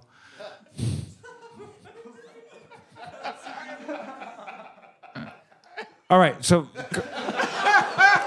All I'm saying is, once you take Dan. a motherfucker's phone, Dan, let him finish his. you want to prove they're a bad person. All right, Yeah. Mohamed, let's forget Dan's. Let's forget Dan's here. Let's finish this story now, because this is compelling shit. We're not getting through this because you take us to the end, and Wait then a minute, I resent that. I think that I'm providing a pretty good. You don't have to stick up for me. It's fine. no, shut up, Dan. like, Dan, be honestly quiet. think Dan, you're killing it. there's a You're thing doing happening. great. I appreciate that. Yes. Thank you. So the end of the story, and then you get into a Twitter warfare that goes on. So like, Yeah. take us to the end of that. No. Wait. Sorry. No. No, shut up. I'm not trying to high road you, but the story's not done. He's on the sidewalk. He's freezing, and he's being frisked. Take us to the end of the story, and then get like this is only Act 2, basically, of what's going on. Absolutely, yeah. This is like not even where the story is. Like, this is like nothing. Yes. But if Dan would be quiet for 5 Yeah, seconds, fuck we you, could white man. No.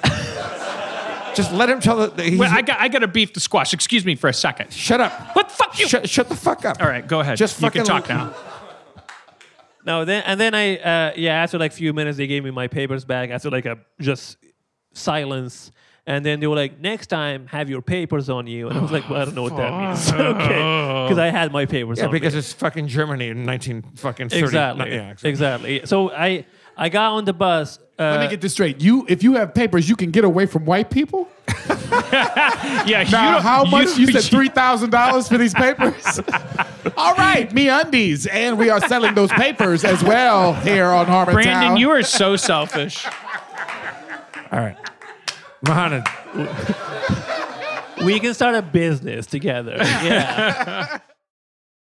All right. So they give you your shit back. You're Yeah. free to go, but with a warning. Yeah, with a warning. Which is illegal. No admittance of absolutely zero, no matter how minor. Nothing. No admittance Not of even a like, sorry. No. got you wrong. Nothing. Nothing. Let alone an apology. Nope, nothing. But absolutely. Like, they were like, Nothing. We did this and we were entitled to do it and we did it and now get back on the bus. They looked like if you look at their faces, they've never said the word sorry before. Like I don't know how to describe that. Like, have you ever seen someone's face? I'm like, you look racist.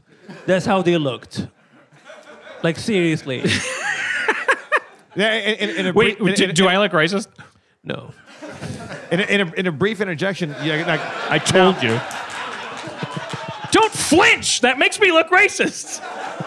Mohanad, you could be an actor and play Worst like meme. any ethnicity almost. Like you could play you could play anything. Absolutely, yeah. I look like a Caucasian, like Germanic dude. I had wish.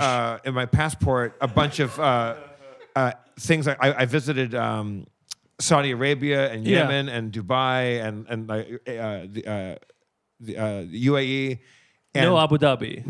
Yeah. Abu Dhabi, do. I've been to Abu Dhabi. But I had a customs officer, and I look like like a very white American dude. Yeah. And they see Arabic in my passport, and the customs when I came back into like LAX. Yeah. The guy's like, "What the fuck is this?" Yeah. I go, "I was in Saudi Arabia." He goes, "Why?" I go, "They're one of our allies, and I was performing for the troops. Like, what's your fucking next question?" Yeah. They funded 9/11. Yes, but like, so okay. So right, if you want your next 9/11 funded, you need to let me into this country Sorry. now. See, that was my mistake for interjecting. All right, so Mohanad, so now take us to the streets where you get fucking online and fucking get in trouble. I was on the bus. I got on the bus first. I texted I texted my girlfriend. I texted like friends, and we're like, oh my god, you can't believe what happened right now. This and this happened, and then I was like, no one on the bus was talking to me. Like, no one said anything positive or negative, which felt like... Because they all saw you get taken off and put back on. Exactly, yeah. What about the other people? Just curious. It was you and like 3 people or whatever. I came on the bus, another person came on the bus, and the third person they took away with them. So I have no idea. So somebody lost the lottery. Yeah. Like, and everyone witnessed it. Yeah. It's sitting in a Greyhound bus. And everyone was just happy that we're finally moving. Yeah. Because I mean, like, we see this, that the United guy gets stun batoned or somebody like chokes a dog. If you're sitting in these seats and then it's very, very normalized. It felt like this is something like, oh yeah, we see this every day. Who cares? Yeah. Like one person was taken. But also, like, cool. When's the revolution supposed to start? You're not you're socialized to go like, my job is to sit here, and then people can come aboard. If you hear people on the internet and the responses to my thread, everyone was gonna be the hero that day. I fucking hate all of the internet. Yeah. Same. You'll know why. I guess so the dust is settled. The wheels are rolling. You're on your way to Portland. So yeah, because like no one was talking to me, I was like, I have this thing. I'm like, oh, I guess I have to tell people on social media. So like I wrote this like whole thread on Twitter and just like described exactly what I've told everyone, like what happened. Like, I read step the by thread. step. It's fucking crazy, man. Yeah, and it was just like, so I wrote the whole thing, posted a picture of like the agents who stopped me and everything, just to prove that this thing actually happened. Because I took a picture of them like when I got on the bus, they were taking a person, so I took snapped a few pictures of that and like posted that in a tweet as well. And then not an hour from that thread just blew up. It was just like going viral. Like everyone was just like retweeting the whole thing, and it was just like getting like, okay, 10K, 20K, 30K, 100K. I'm like, okay, I don't know what. And then out of nowhere, like getting DMs and emails from like news agency, like everyone like, hey, can we? Had you ever had anything like that go that big, like on your Twitter before? I had a dumb tweet about Uber that got 500,000 likes. And people are like, why are you using Uber? Yeah. It was a joke about Uber, which is I saw it. Yeah, which is so funny because every viral tweet that I write has to do with transportation. That's my brand. All right, it was funny. The Uber tweet's great. Yeah. But is there a feeling there, or is because that blowing up, that virality? Yeah. Is it? I don't want to lead the witness, but this feeling of like even people that are on your side are Yeah. pushing you. Yeah. That because you became symbolic. Yeah. And you're alone though. You're being retweeted because people that want your experience of it, but it just I don't know what to ask you about that. I'm just like doesn't the fucking world suck? The internet, like, did you like? I get one of my questions is when you sat back on the bus after having that experience, what was your feeling? But then as those retweets and viral things started coming in, I guess I'm leading you to say, actually, that was worse because that's when people started sticking up for me. And that's when shit got abusive. Yes, that's very true. When I got on the bus, I'm not going to be like, oh, I was like cool or what. I was like on the verge of tears. Like, I was like just so upset and so mad because this thing just happened because it felt like really dehumanizing because like in my brain, I'm like, I'm doing all of these things and I'm doing comedy and like people like me and stuff. And then you have like this one brief moment when you're like, is reminded that you're an other. And I'm like, oh man. Gotta tweet this because it's inherently comedic. Otherwise, what's my job? And exactly, were you in instant trouble online? Like, didn't you get like death threats and stuff like that? Yeah, I did. And I think one of the reasons, like it was like a lot of like big names just like retweeting it. And then I think the point where it got like really big when Alexandria Ocasio-Cortez also retweeted it. And then and then wrote her thing. And I was like, holy shit, okay. Does that panic you? Yeah, I was like, oh, wow, okay, this is some Congress shit here, okay. Does that make you go, like, it's out of control? Like, I don't... When it got to that point, I was like, okay, this is national right now. Did you appreciate that, or did you think that... Did you wish that didn't get that much traction where you might get in trouble? There are two parts of me. Like, one part was, like, as a person, I was like, I don't need this. Like, I wish that this didn't happen, that this is inconvenient. But also, there was that other part of me was like... I'm a person who's like privileged enough to have a platform. I'm a person who's privileged enough to have like a voice and like can speak English well and do all of these things. And this thing that happened to me happens all the time. Exactly. And I'm like, if I don't speak, I'm like this is gonna be a story like it's gonna be thrown away because a lot of people were like surprised that like this happens. Absolutely. And they had no idea that it was happening before. And the fact that when I don't know who put that into my eyeballs. Like someone said, you have to read this thread. Yeah. Like it might have been like Sarah Silverman or whatever. Like someone said, you have to read this thread. And I read the whole thing. And the thing that struck me first and foremost is that, you have, again, an audience and a voice. Yes. And you get a lot of eyeballs on your story. But this happens to people that don't have any recourse or anything. And the fact that you're from Libya, you're an asylum seeker, you are going through this arduous process, and yet you still, as an American, as far as like legally, like everything is concerned, you get to be made to feel like the other, and that you get to feel like you don't belong when you absolutely fucking do, and then. What about the people that don't speak English and don't have any recourse and don't have the $3,000 to get their shit together? Absolutely, absolutely. I mean, it's like because I can't get over that person who was taken away because I'm like he was standing next to me and I don't know if he had papers or not. It's the fact that he couldn't even speak English that well. So he was like being harassed. Like I don't think he was even like understood what they wanted. Wow.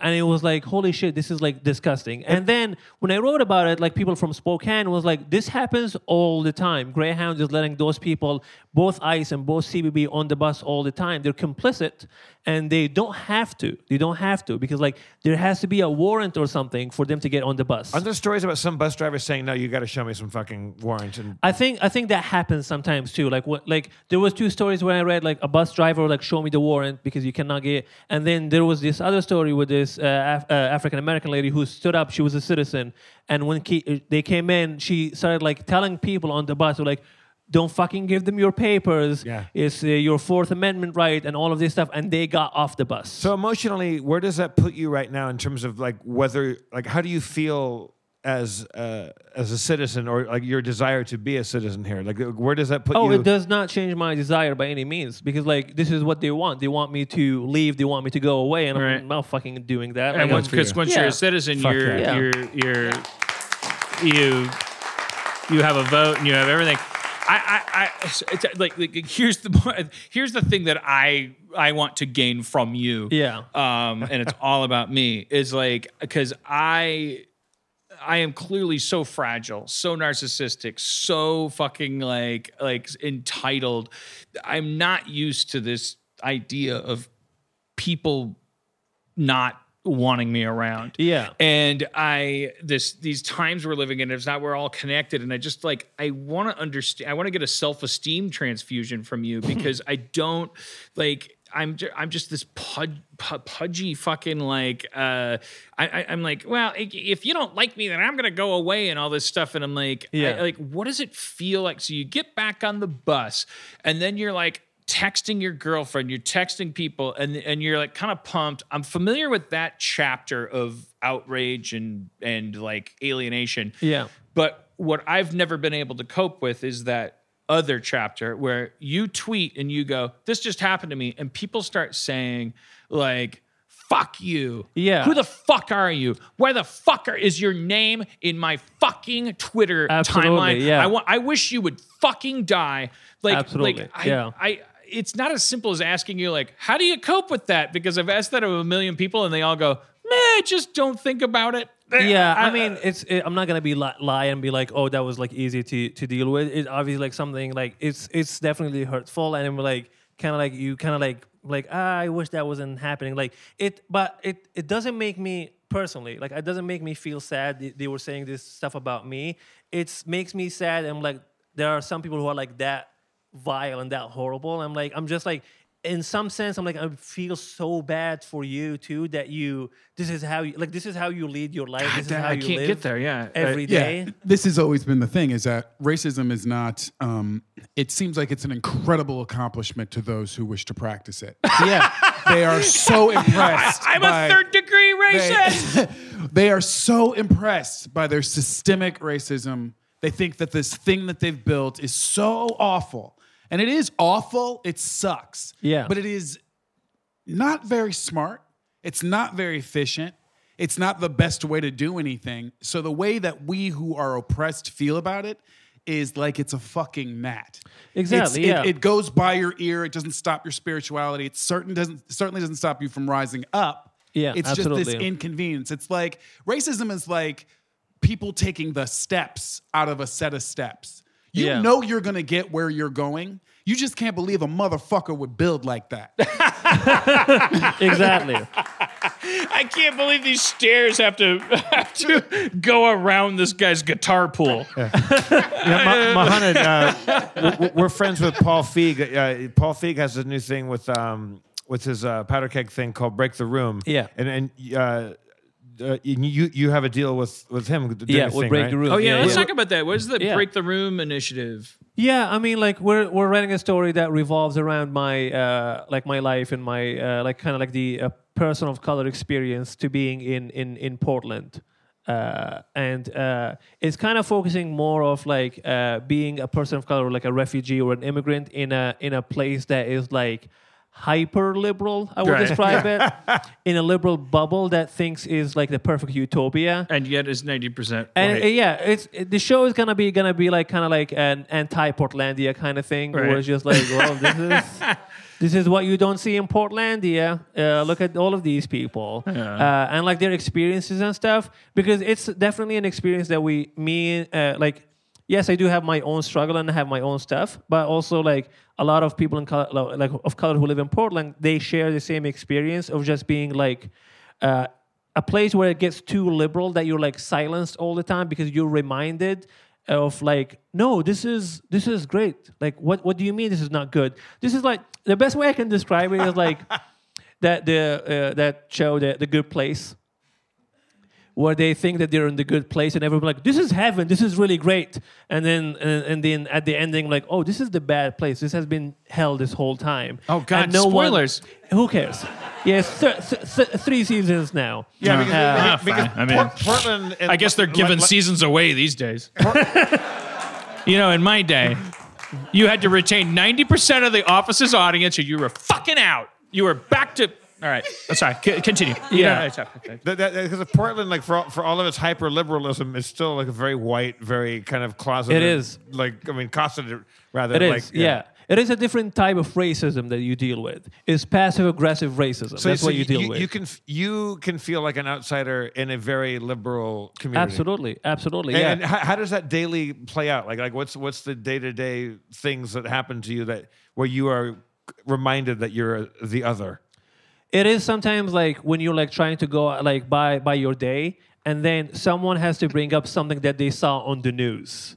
Be like, because like I wake up every day, like I surprised don't think about what's happening in Libya every day. It's just like I try not to think about it because I'm like I left that place, so I'm like I'm proud to be from there. I love it so much. That should make you automatically American. Yeah, exactly. Yeah, I'm like I don't give a fuck about these bastards. I haven't thought about Libya in poor 3 bastards. years. Yeah. I'm American. Yeah, even voted for Hillary anyway. And then you have those people. I'm like, that come to you like, oh my God, so I read this thing about Libya today, and I'm like really sorry. Like must be so terrible. Like That's me. That's what Yeah. like that's me. If I'm bartending where you drink and I know you're from Libya, I'm Dan, definitely doing that. You're being Portland right now. Well, yeah, but yeah. So, but that's annoying. It's like, because it's like they're Yeah. looking at you as an immigrant. Exactly, because like there's two narratives for immigrants. Like I thought you were Italian when you came on stage. A lot of people think that, yeah. There were like two narratives when it comes to immigrants, because like you have the Republican side who are like you're vilified every day, you suck, leave, and then you have like liberals who are just mostly like no matter what you do, they like sometimes they want you to be the victim so bad, like it doesn't let you rise because you can't leave because they want to make you feel like you need their help all the time, and once you break through, I'm like I'm doing it, and they're like. Yeah, but you're not a citizen, so good luck with that. Yeah. I just have to kind of like take you down a bit. I'm like, I feel like you're trying to run away from us. You don't need our help. We have to help you every step of the way because you need us. You need us so much. It's just like this like white savior kind of thing. They're just like, and I'm like, I don't need you. I can do this on my own. And also like A word for us: we're socialized to feel that way. It's not easy. yeah, absolutely. We're I know. told that we're in charge of the world when we're in 6th grade, and then we're like turned out loose into this world that we don't run. Yeah, And we're like, "Where you, everybody?" And they're like, "Fuck you!" And we're like, "Okay, Yeah. you're racist." yeah, it's very hard to be in charge. So sorry. I'm in charge of everything all the time, and I hate it. I created a Plymouth Rock that I couldn't lift. I want to help you, Brandon, but you're not poor enough. Yeah, that is. I mean, that's one of the many things that I'm like that idea of like if you're a white American and you encounter someone that you perceive as extrinsic in any way, whether it's by accent, complexion, or whatever, the most liberal component of the white American, I'm speaking for myself, has this like impulse to be like, I'm going to be an engine of understanding and connection. And the way I'm going to express that is I'm going to ask you, where are you from? And when you say Portland, I'm going to go, no, really, where from? Yeah. And that we're waking up into this world where actually that's you like fucking up, and how would you like to? It's like I'm done talking. But Can I ask you, Mohanad, like how? Oh, sorry. Go ahead, Brandon. After you, boss. No, you take it. But you're beautiful. No, but look. No, you fucking take it, baby. All right, I'll make it quick. If I can do it. How is the conduit getting here from the United States? So, like, will you help other people do this now that you're here? The way, it's interesting because you seem like you were an ambassador. Will you be an ambassador for other Libyans trying to get to the United States? Are there organizations like that? How can we help? It is, yeah. I mean, now it's very, very tricky. Because obviously like I do my best to help. I'm not like involved in like any bigger organization or something, but I'm willing to like. There's so many organizations in Portland and stuff that would like reach out to me to like what's the best way to help, and I'm always Shout them out. What's that? Can you shout them out? There's one organization called ERCO that does a lot of help. There's also Mercy Corps that like located in Portland. They do a lot of work too with like refugees and immigrants. Those two organizations mostly like do a lot of work to help, especially like once you're here, they kind of like.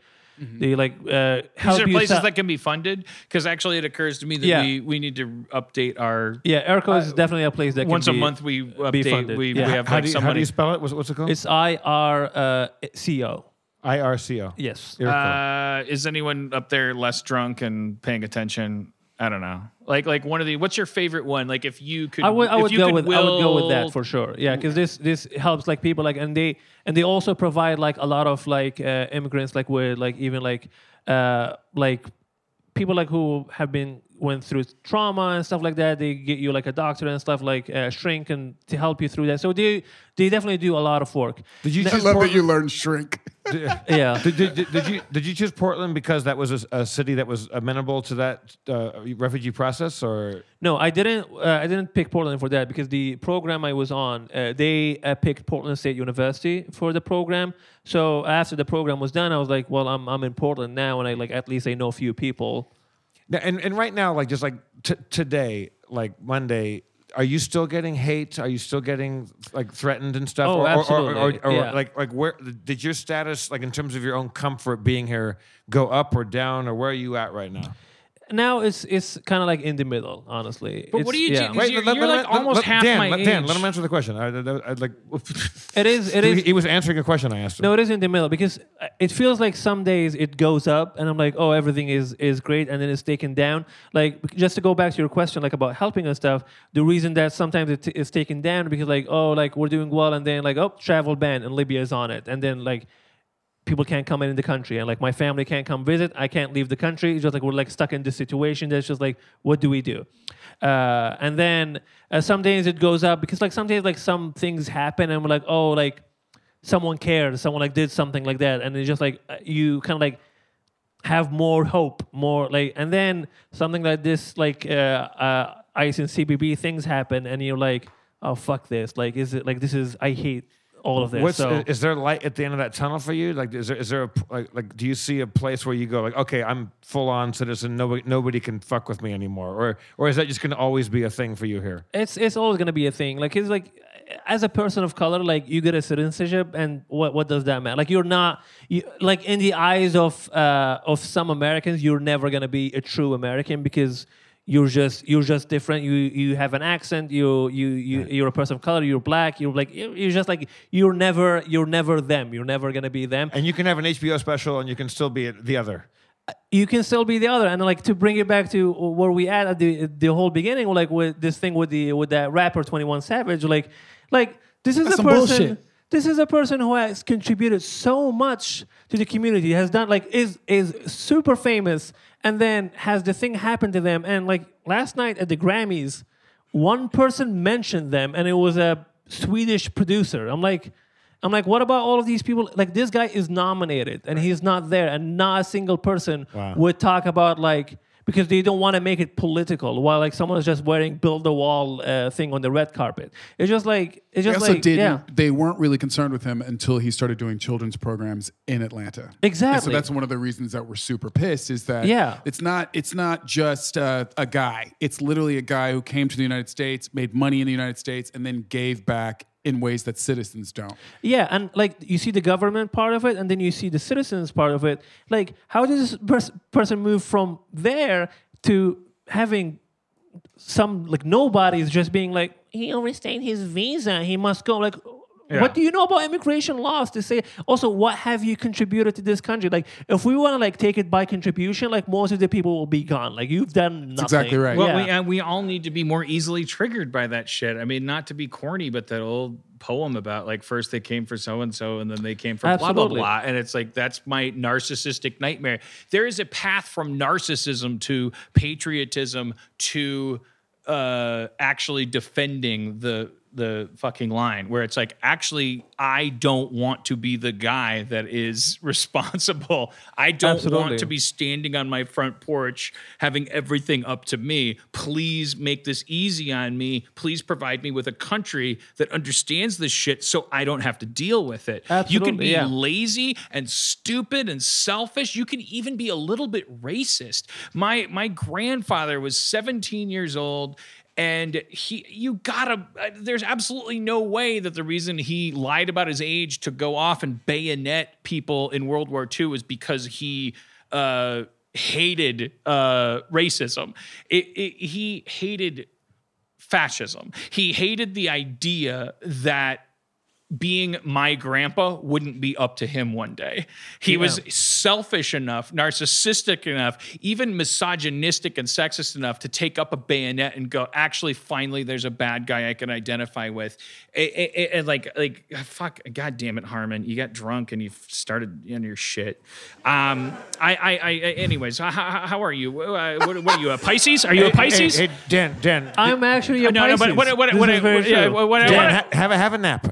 One thing I wanted to ask you, which may put you on the spot, is after all of this, it's like you're a person that has no experience that is parallel to mine. Yeah. And I'm curious because meanwhile, I'm like there's absolutely there's no synchronicity between our like rhythms of like. Well, first I felt sometimes this way, you're popping, sometimes you're locking. Sometimes you're popping and locking. Right. And I'm kind of like I'm almost twice your age. And I'm wondering, like, what is your feeling about the construct called America? You can decline to answer that question. No, yeah, and I can answer it. Yeah, the concept, like on paper, is great. Like if you see it, this is the perfect nation. But then in practice, most of the things that this country preaches is not practice. It's mostly practice in like other countries for some reason. They're doing it well. They're taking those American ideals and the American dream and they're doing it across the world. Yeah.